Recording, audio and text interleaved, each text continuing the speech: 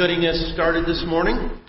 For those here and listening on the radio, we welcome you to First Church worship service. We're blessed that you could be a part of us this morning.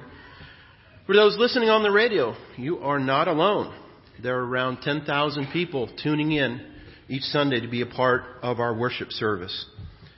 We welcome Becky Quellhorst from New Bremen as our guest musician this morning, and enjoy her presence and inspiration of her music. There is somebody here that is celebrating a birthday. Does anyone know who that might be? Yes. It's got a yes. A hint. They're 91 years today. Happy birthday, Elwood. Elwood Preeter, celebrating 91 years today. Happy birthday to you.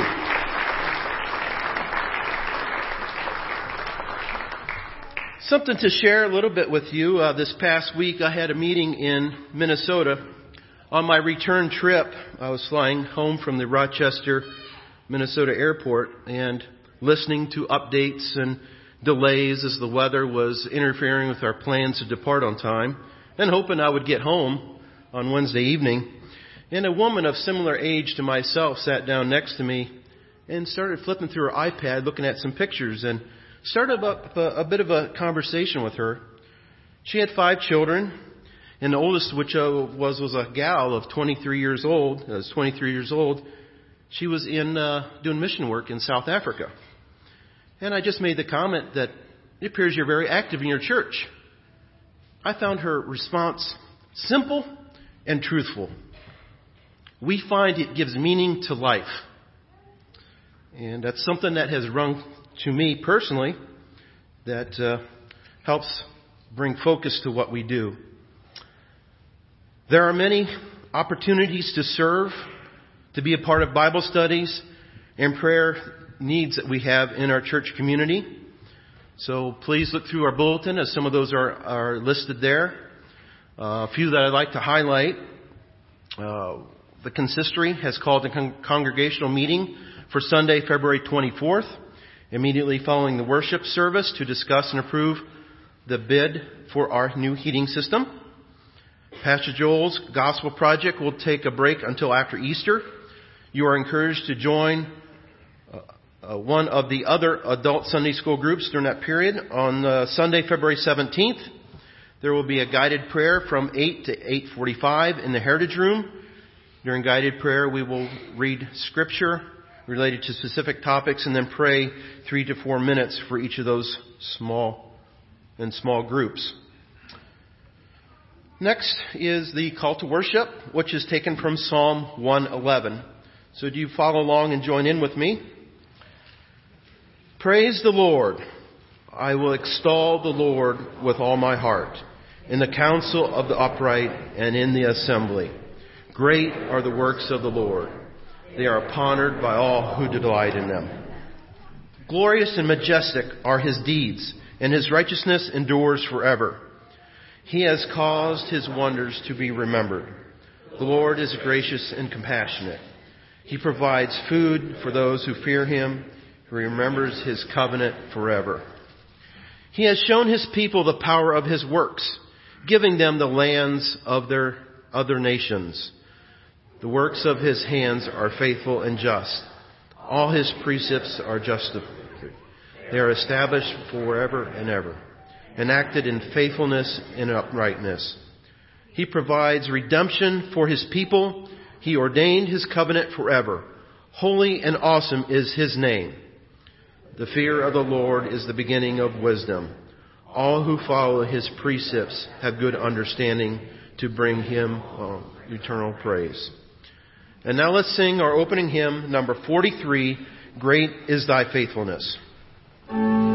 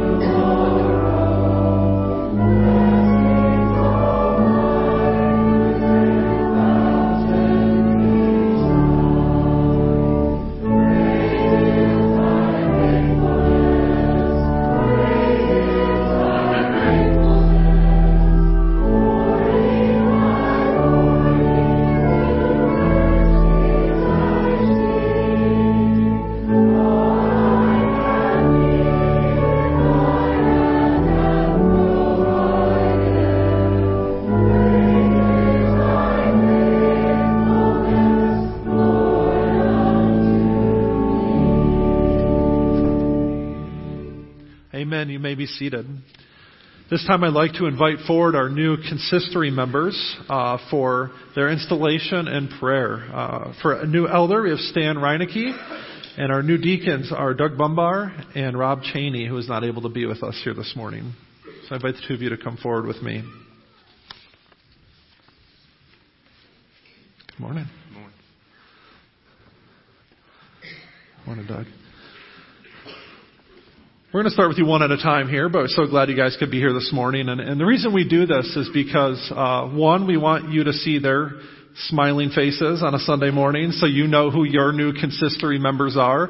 If you have any questions or concerns in their areas, these are people that you can talk to. That's why they are in these positions.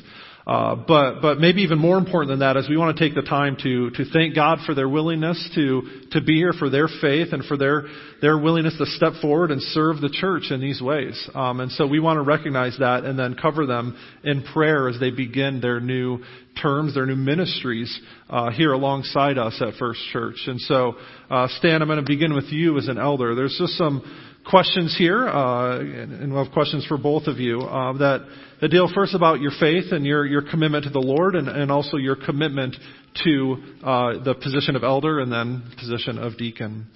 So Stan, I invite you to answer these questions before the congregation and before the Lord. Do you trust in Jesus Christ as your Savior and Lord? I do. Do you believe the Old and New Testaments to be the inspired Word of God? And do you commit to align your life according to the Bible to the best of your ability with the help of the Holy Spirit? I do. Do you feel called by God to the office of elder in order to serve God and edify the First Church of New Knoxville? I do. And do you commit to fulfill the responsibilities of elder as outlined in our Constitution, which include the ability to assist and support the pastor in the spiritual affairs of the church, set an example to others, watch faithfully over the spiritual interests of the congregation, to maintain order in the house of God, to assist in the distribution of the elements of the Lord's Supper, and aid in visiting the sick, and minister according to your ability in the edification and comfort of all the members of First Church? I do, with the help of God. Praise God. Well, I'm going to pray for you, and I invite all of you that are gathered here today to join with me in prayer as we pray for Stan. Our merciful Father in heaven, we thank you that you have provided faithful and gifted people to serve as elders. As this new officer as these new office bearers assume their responsibilities, fill him with your Spirit, endow him with your wisdom, and grant him strength. Make him a faithful worker in your vineyard, and under his guidance may your church grow in every spiritual grace, and faith which is open and unashamed, and in the committed service that promotes your reign in the world. Help him to perform his duties with enthusiasm and humility. In his work, grant him a sense of sustained awe which is rooted in daily adoration of you, his Lord. And through him may your name be honored and your church be served. Amen. And Doug, I have similar questions for you that, again, deal with your commitment to the Lord as well as your commitment to serve as a deacon. And so I invite you to answer these questions. Do you trust in Jesus Christ as your Savior and Lord? I do. Do you believe the Old and New Testaments to be the inspired Word of God? And do you commit to align your life according to the Bible to the best of your ability with the help of the Holy Spirit? I do. And do you feel called by God to the office of deacon in order to serve God and edify the First Church of New Knoxville? And do you commit to fulfill the responsibilities of deacon as outlined in our Constitution, which include the ability to aid in securing the funds necessary for the support of the church, foster the principles of Christian stewardship, disperse the charity of the church, and assist in the distribution of the elements of the Lord's Supper? I do, with the help of God. Amen. And again, I invite all of you to pray with me as I pray for him.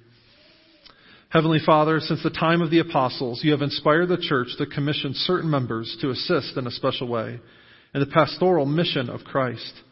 Hear our prayer for your faithful people, that in his vocation and ministry, each may be an instrument of your love. And we ask that you give to him, your servant, now to be ordained, the needful gifts of grace. Bless this deacon that he may be humble and faith-inspired in his service. We ask this through Christ our Lord. Amen. Amen. Thank you. And you guys can be seated, and as they are being seated, I invite you to take a moment and greet your neighbor as the children also come forward for children's chat.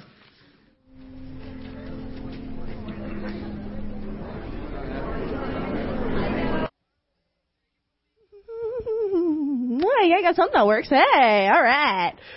I'm like over-mic'd right now. It's all good. All right. So Pastor Joel has spent a lot of time talking about the 10 Commandments. You've probably been studying them in Sunday school, right? And you go through each one and what it means. Oh, good. Have you figured out that they're rules yet? Have you figured out that they're rules yet? Do you have to... Oh, thanks. Can I hold that? Thanks. Oh, that's really pretty. Do you know that they're rules? Yeah? Do you have to follow rules other places than church? Where do you have to follow rules? Oh, come on, that's an easy one. Where do you have to follow rules? School, yeah. Where do you have to follow rules? Pretty much everywhere. What are some of the rules you have to follow? This will be good. God's rules, yeah. Cricket. Yeah, obey your parents, yeah. If you're at school, what kind of rules do you have to follow? No talking while they're teaching, yeah. What else? Oh, can't run in the halls, yeah. What else? Thought you were going to tell me something about your hands. No hitting. Oh, yeah, you definitely can't hit people. Yeah, that's not cool. Oh, you do? Yeah. Yeah. Well, God gives us rules for a really good reason. Do you know why? Well, yeah, so that you can be safe and to help us get along with other people better. So the first 4 commandments that we've studied are basically the rules about how we behave towards God. Well, the other 6 are how we behave towards each other, how we should treat our friends, how we should treat our neighbors. But even the 10 Commandments and the rules at school and the rules at home and the rules in the car and the rules in the grocery store, that's a lot of rules. It's hard to remember. I know, right? In the bus. They have buses here? Cool. Oh. Well, that's cool. So when we are trying to learn all of these rules, because we spend a lot of time when we're little learning rules, it's really important to remember that God really wants us to focus on 2. Love Him, love others. And all of the other rules in our lives pretty much boil down to those 2. Love God, love others. So if I'm loving other people, can I hit them? No, probably not. If I'm loving other people, would I listen to my mom and dad? Probably. If I'm loving God, would I go to church and learn everything I can about Him? Yeah, that's a lot easier to remember, isn't it? Yeah, love God, love people. Pretty easy? All right, let's pray. All right. Lord, thank you for our little ones. Please keep us safe and teach us to be more like you. And help us to remember life doesn't have to be that complicated. When it all boils down, if we love you and love other people, we'll be doing okay. Amen. Thanks, guys.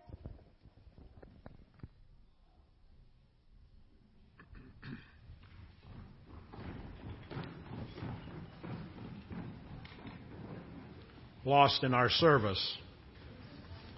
Jacksonville, Florida. Yeoman 3rd Class Anthony Labate, 21, from Lake Worth, Florida. Lackland Air Force Base, Captain Corey P. Waite, 29, San Antonio, Texas. Ailson Air Force Base, Alaska, Senior Airman Elijah Evans, 23, from Waldorf, Maryland.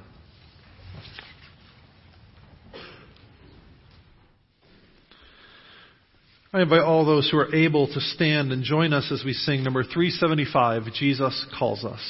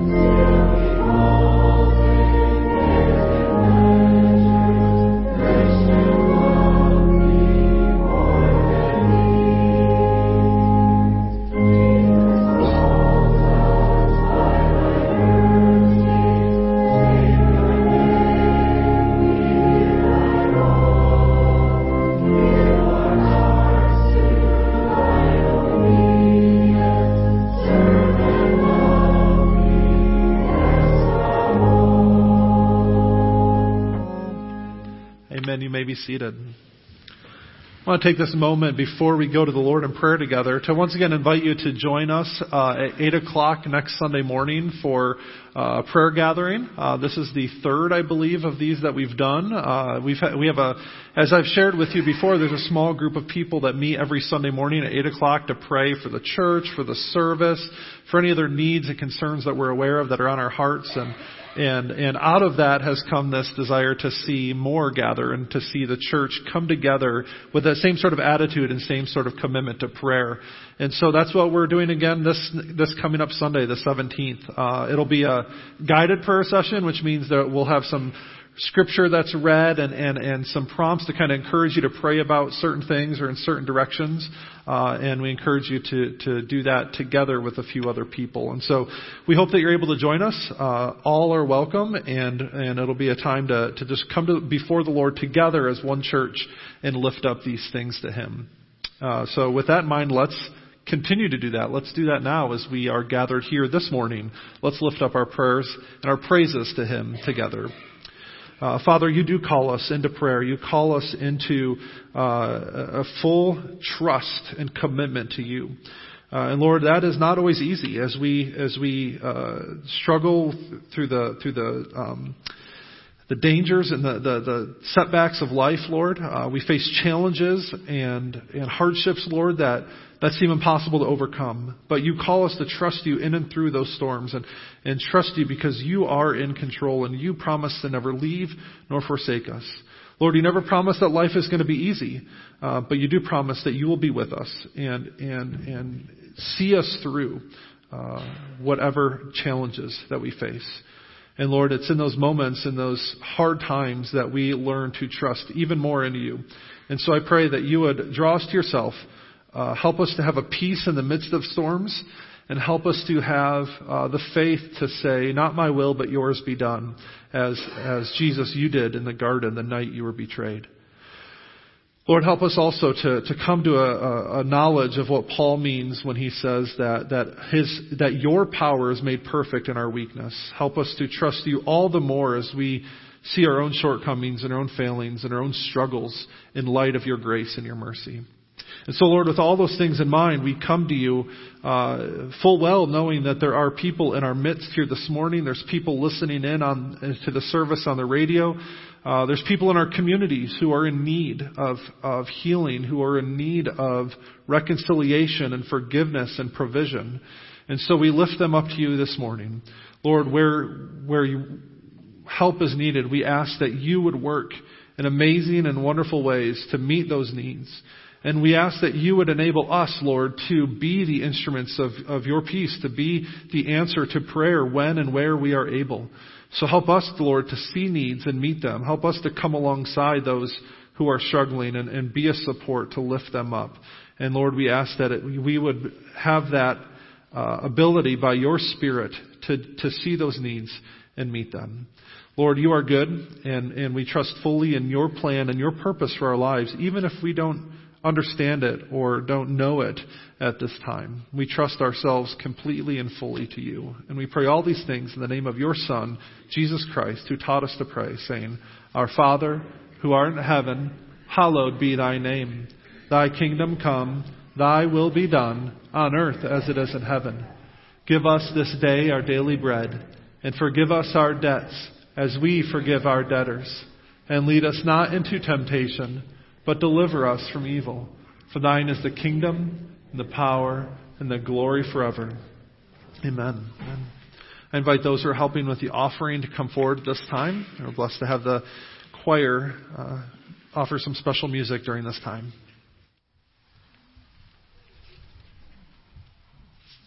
And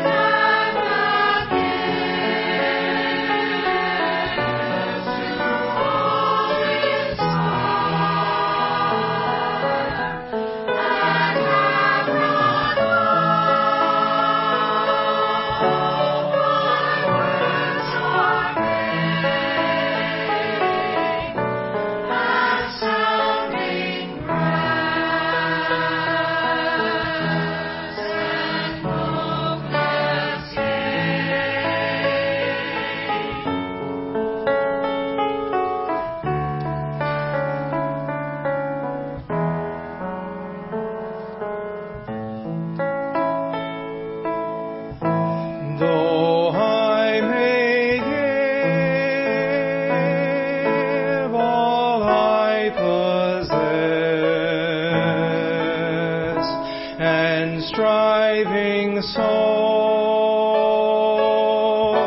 my love profess, but not begin, my love within, the prophet soon turns strangely thin.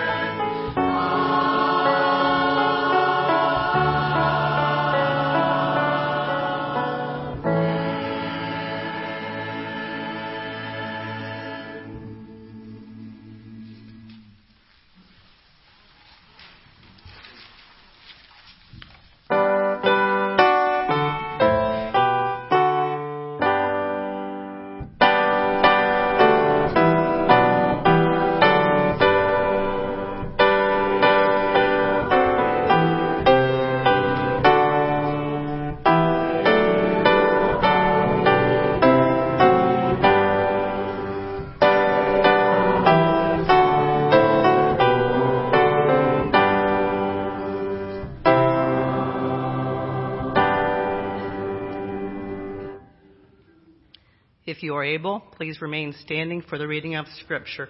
You may follow along in your pew Bible, beginning on page 75.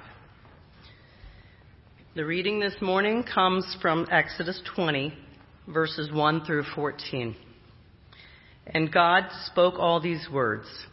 I am the Lord your God, who brought you out of Egypt, out of the land of slavery. You shall have no other gods before me. You shall not make for yourself an image in the form of anything in heaven above, or on the earth beneath, or in the waters below. You shall not bow down to them or worship them, for I, the Lord your God, am a jealous God, punishing the children for the sin of the parents to the third and fourth generations of those who hate me, but showing love to 1,000 generations of those who love me and keep my commandments. You shall not misuse the name of the Lord your God, for the Lord will not hold anyone guiltless who misuses his name. Remember the Sabbath day by keeping it holy. 6 days you shall labor and do all your work, but the seventh day is a Sabbath to your Lord your God. On it you shall not do any work, neither you, nor your son or daughter, nor your male or female servant, nor your animals, nor any foreigner residing in your towns. For in 6 days the Lord made the heavens and the earth, the sea, and all that is in them, but he rested on the seventh day. Therefore the Lord blessed the Sabbath day and made it holy. Honor your father and your mother, so that you may live long in the land the Lord your God is giving you. You shall not murder. You shall not commit adultery. You may be seated. Thank you, Sharon.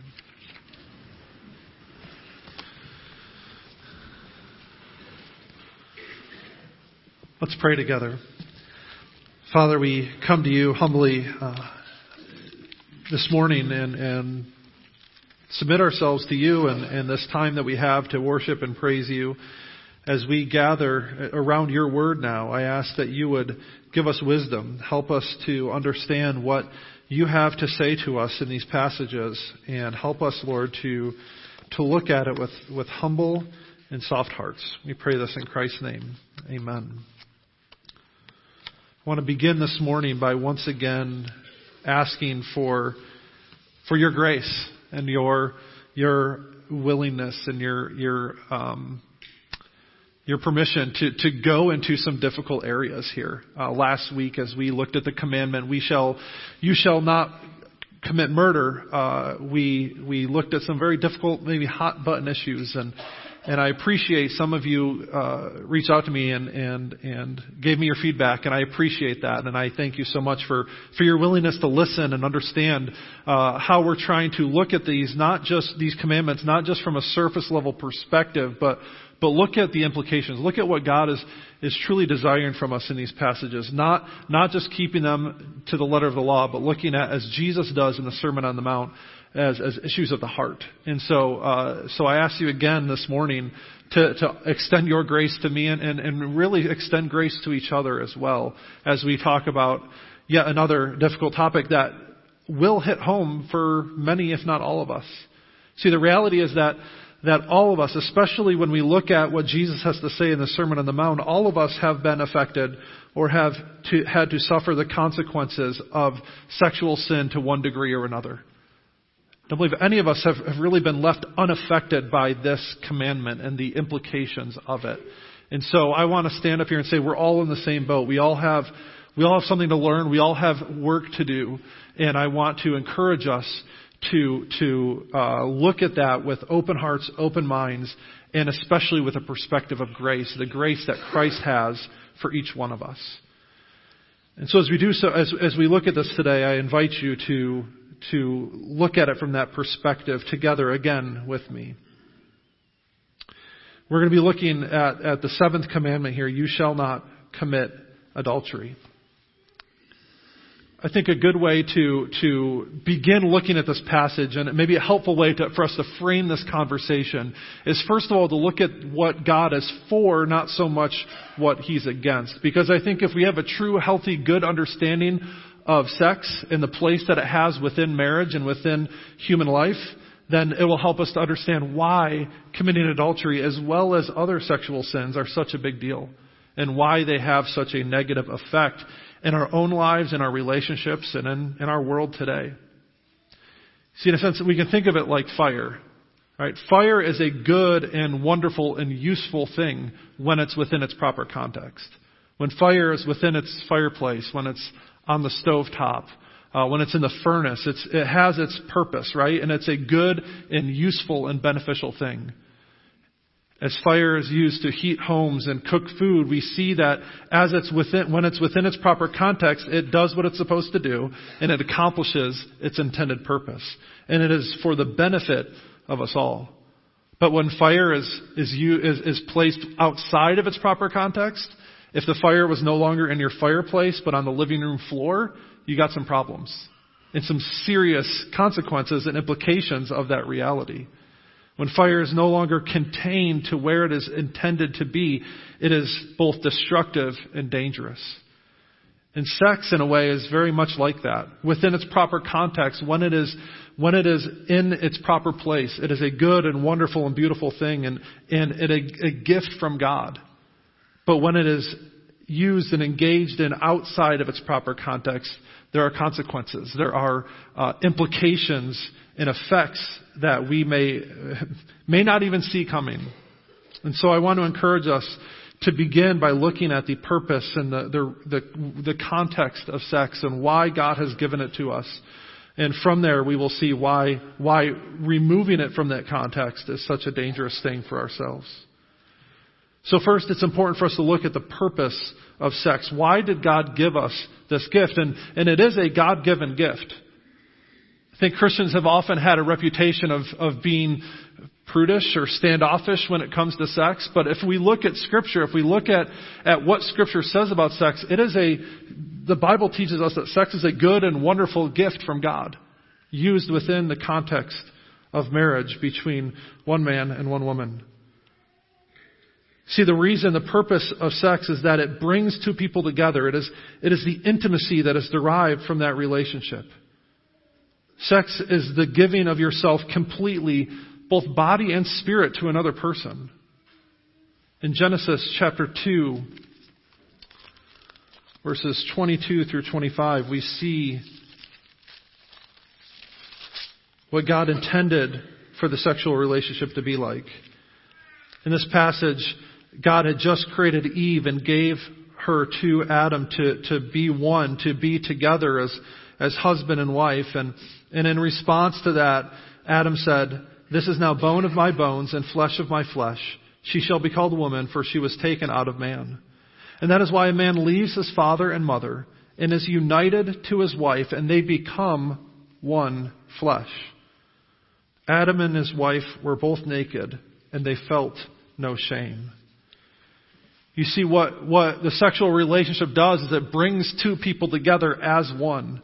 That one flesh connection. And it's an intimacy that goes beyond any other friendship or any other relationship we may have. And I want you to remember today that sex is not just a physical act. It's not just a physical relationship between two people. I think that's what a misunderstanding we often have in our culture today, that we say sex is no big deal because it's just a physical act between two people. And if they're consenting adults, that's no big deal. But Scripture teaches us otherwise, that the sexual union is not just a physical act, it's spiritual. It's two people becoming one. And no matter how much we want to downgrade that or ignore that, that is true. That is a reality. As two people come together in a sexual relationship, they are together in body and in spirit. You see, as part of that intimacy, as part of that relationship, there is pleasure, of course. And that pleasure creates the bond and a desire for one another. As I mentioned, the Bible does not shy away from this aspect of the sexual relationship, as some may think. In fact, the Bible celebrates and encourages husbands and wives to enjoy one another within the context of a marriage relationship. In the book of Proverbs, chapter 5, verses 15 through 20, we see this instruction from the Lord. It says, "Drink water from your own cistern, running water from your own well. Should your springs overflow in the streets, your streams of water in the public squares? Let them be yours alone, and never to be shared with strangers. May your fountain be blessed, and may you rejoice in the wife of your youth. A loving doe, a graceful deer, may her breast satisfy you always, and may you ever be intoxicated with her love. Why, my son, be intoxicated with another man's wife? Why embrace the bosom of a wayward woman?" See, we're supposed to be intoxicated and infatuated with our spouse. God desires that we have that desire for one another. In fact, the Song of Songs is an entire poem, 8 chapters in our scriptures of the Old Testament that is committed to celebrating the love between a husband and wife.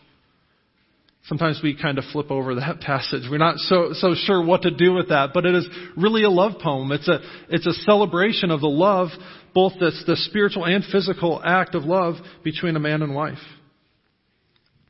1 Corinthians chapter 7, verses 1 through 9, as Paul is teaching about marriage, he says that the husband and wife belong to one another. Not that the wife belongs to her husband or the husband belongs to his wife alone, but that they belong to each other. And that within that relationship, within that context, they should not deprive one another of the union between husband and wife. And so the Bible does celebrate sex within that context. And it is about the intimacy, that close connection, that bond that a husband and wife form in that relationship. It does serve another purpose too as well, secondary, I believe, to the intimacy issue, and that is childbearing.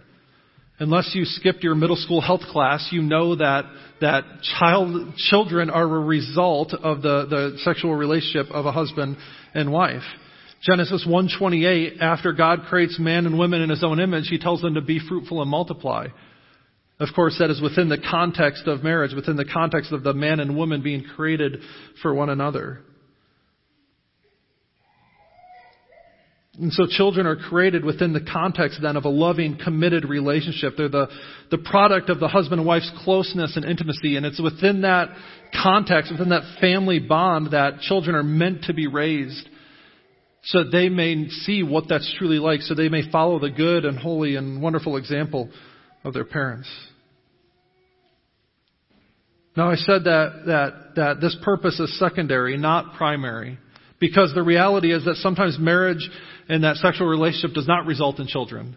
Whether by choice or whether through natural reasons, some people simply are not able to have kids of their own.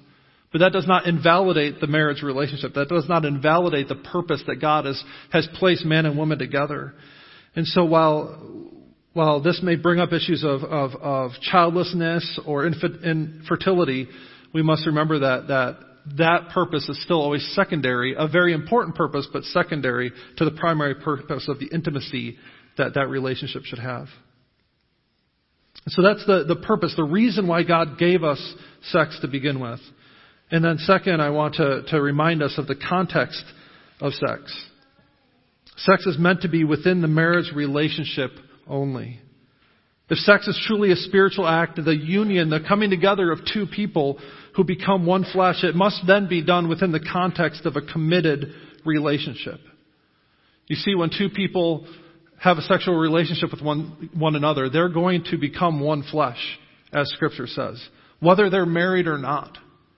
That connection between body and spirit is going to happen whether you're in that committed relationship or not. And see, that's where the danger is. Because it's very difficult to become one flesh with people you're not committed to. There's going to be dangers there, right? There's going to be a closeness and an intimacy and a connection that will then be torn apart when the relationship ends or one or both people move on. See, we were created to be one with another person. But then when that relationship ends, whether it's premarital or through divorce, it's messy, it's painful, it's destructive. And there are unfortunate and sometimes unexpected consequences as a result of that. And I do have to say that men and women should both be held to the same standard.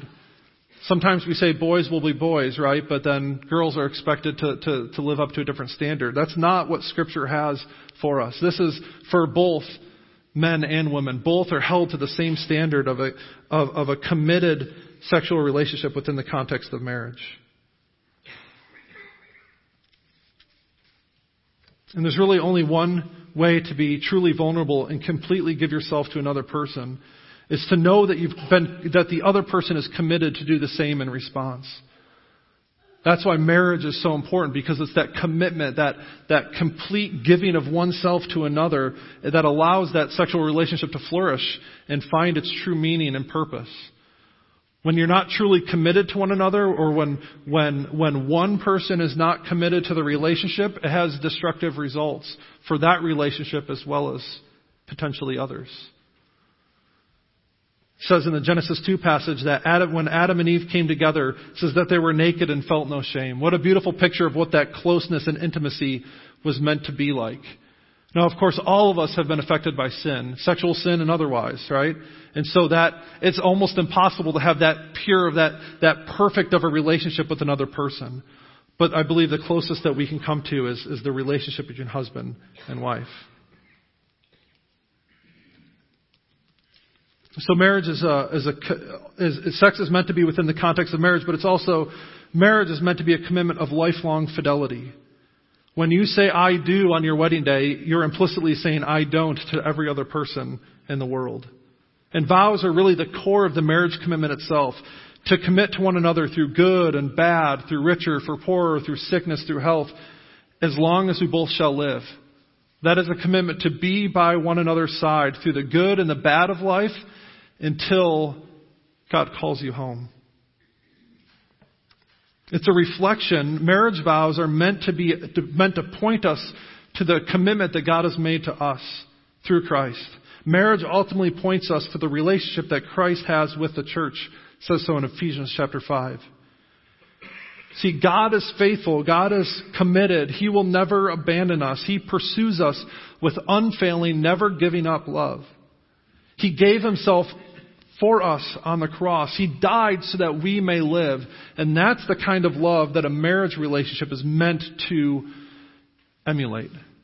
That's the kind of love that our commitment to each other as husbands and wives is meant to point to. None of us are going to be perfect, right? None of us are going to live up to that. But that's the ideal. That's the picture of love that we are striving to fulfill ourselves. But we can't truly love someone, we can't love our wives, we can't love our husbands if there's another woman or man in the picture competing for that attention.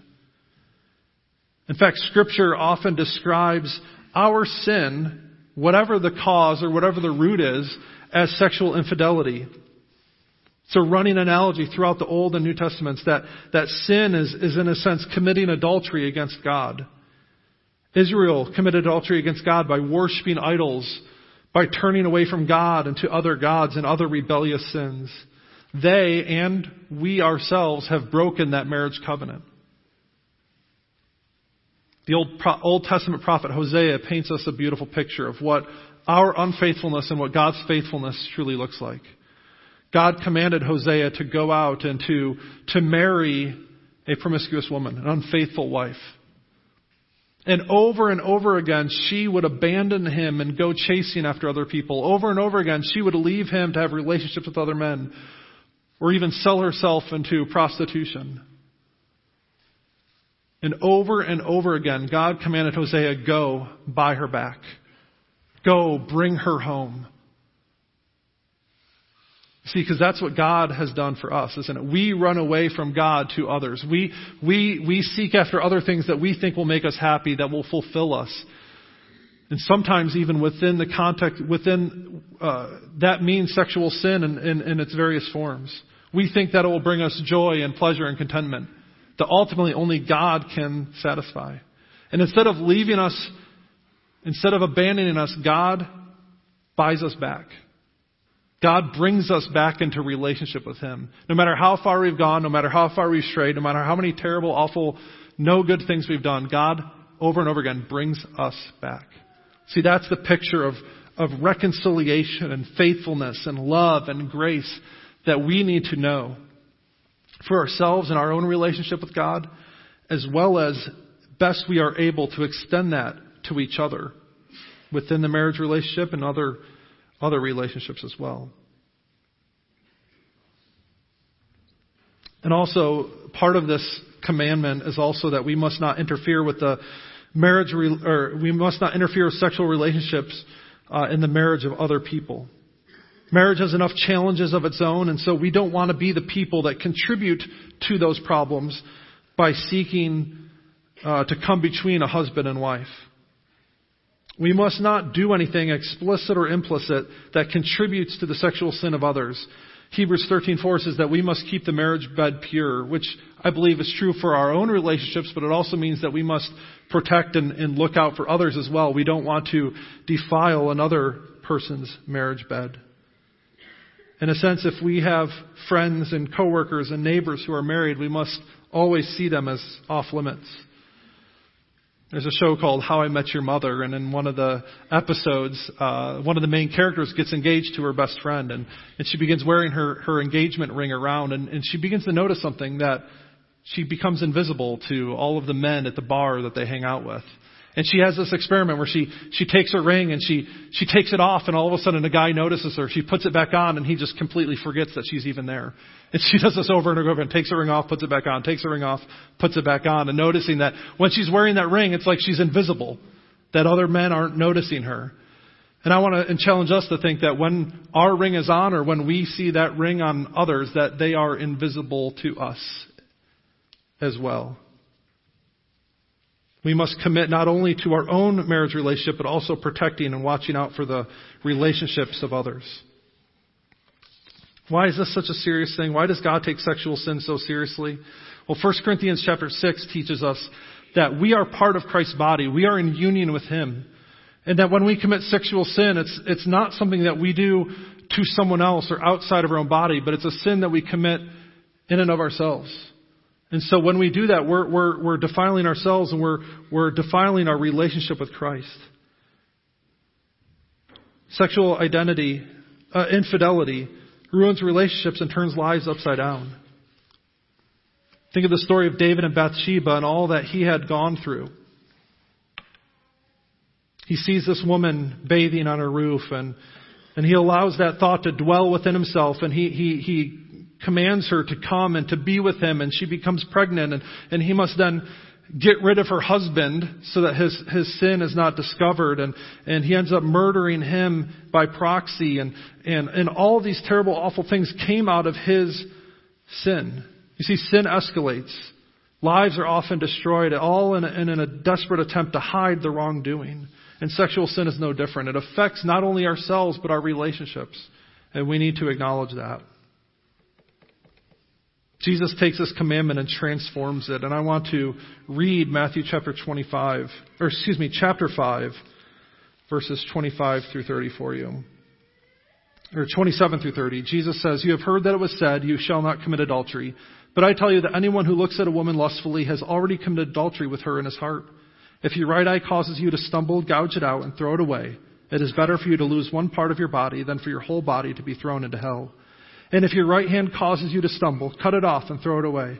It is better for you to lose one part of your body than for your whole body to go to hell." Once again, Jesus transforms this commandment to deal with matters of the heart. Adultery is not just about the physical act. We can commit adultery in our minds and our hearts without even going near another person. So there's two things we need to remember from this passage. One is that sin is dwelling on and becoming fixated with a person that is not your spouse. Noticing another person as attractive is not a sin. Undressing them in your mind and imagining being with them is. So we must not dwell on those thoughts. This passage also reminds us of the importance of protecting ourselves. Now, we don't actually need to gouge out our eyes or cut off our hands. That's not what Jesus is truly encouraging. He's using hyperbole here. But he does the point of needing to protect ourselves, put up barriers and limits so that we don't find ourselves in those situations is very important. Billy Graham was known for never being alone with another woman in a room by himself. Just not that he was worried about what would happen himself, but he didn't even want to give himself or give that woman the chance of infidelity or inappropriate behaviors. And so he just never put himself in that situation. And so what limits do you need to put on yourself? Maybe you need to have a Billy Graham rule for your own life. Maybe you need to monitor or limit computer usage in appropriate ways. Maybe you need to, and I think this is true for all of us, need to communicate honestly and openly with our spouses. So where do we go from here? See, for those that are tempted by sexual sin, I want to encourage you, as 1 Corinthians 10:13 says, that no sin has overtaken you except what is common to mankind. And God will give you a way out in order for you to stand up underneath it. In other words, we can flee from sin. We don't have to give into it. It is not required that we give into our temptations. In Genesis chapter 4, with Cain and Abel, God tells Cain that sin is crouching at his door, seeking to devour him. Do not let it overcome you. Same way we should not allow our sexual sin or sexual desires to overcome us. For those of you who have committed sexual sin, know that there is forgiveness. Know that there is redemption in Christ. In John 8:1-11, Jesus encounters a woman who is caught in adultery, and the religious leaders were trying to get Jesus to allow them to stone her, and he refuses. And when everyone else had left, Jesus looks at her and he says, "Where are the people that condemn you?" And they're all gone. And so Jesus says, "Well, neither do I. So go and sin no more." And there's three things we need to remember there. We need to notice there. There's acknowledgement of sin. Jesus didn't say, "Well, it was no big deal. Don't worry about it."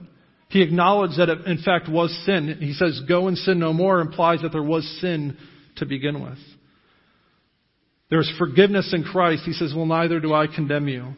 In Christ, there is forgiveness. No matter how terrible and awful our sins are, we can find redemption and forgiveness in Christ, and that includes our sexual sin. But there's also repentance that needs to be there as well. Acknowledging sin for sin, and as Jesus says, going and sinning no more. A change of heart, a change of attitude, a change of mind, change of behavior, so that we are no longer mastered or ruled by sin, but are living for Christ and in Christ. For those of you who have been affected by sexual sin, know that we are new creations in Christ according to 2 Corinthians chapter 5. and that we are called to the ministry of reconciliation.